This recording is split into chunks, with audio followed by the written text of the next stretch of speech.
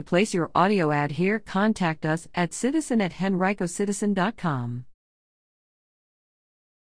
Black Village of RVA to mark Earth Day with recovery home donations.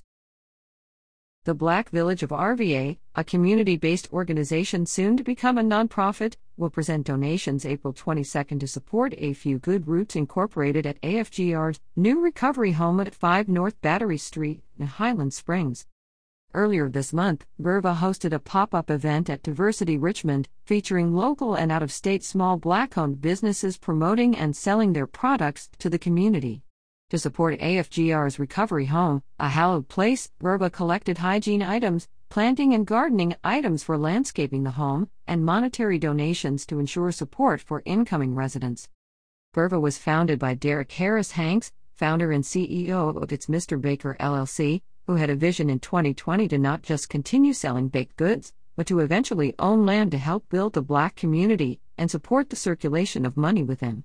The goal of the Verva is to bring the community and its small Black-owned businesses together to help provide equitable resources for further connection and growth through events and projects. For details, email theblackvillageova@gmail.com or call Derek Harris Hanks at 434-660-3243.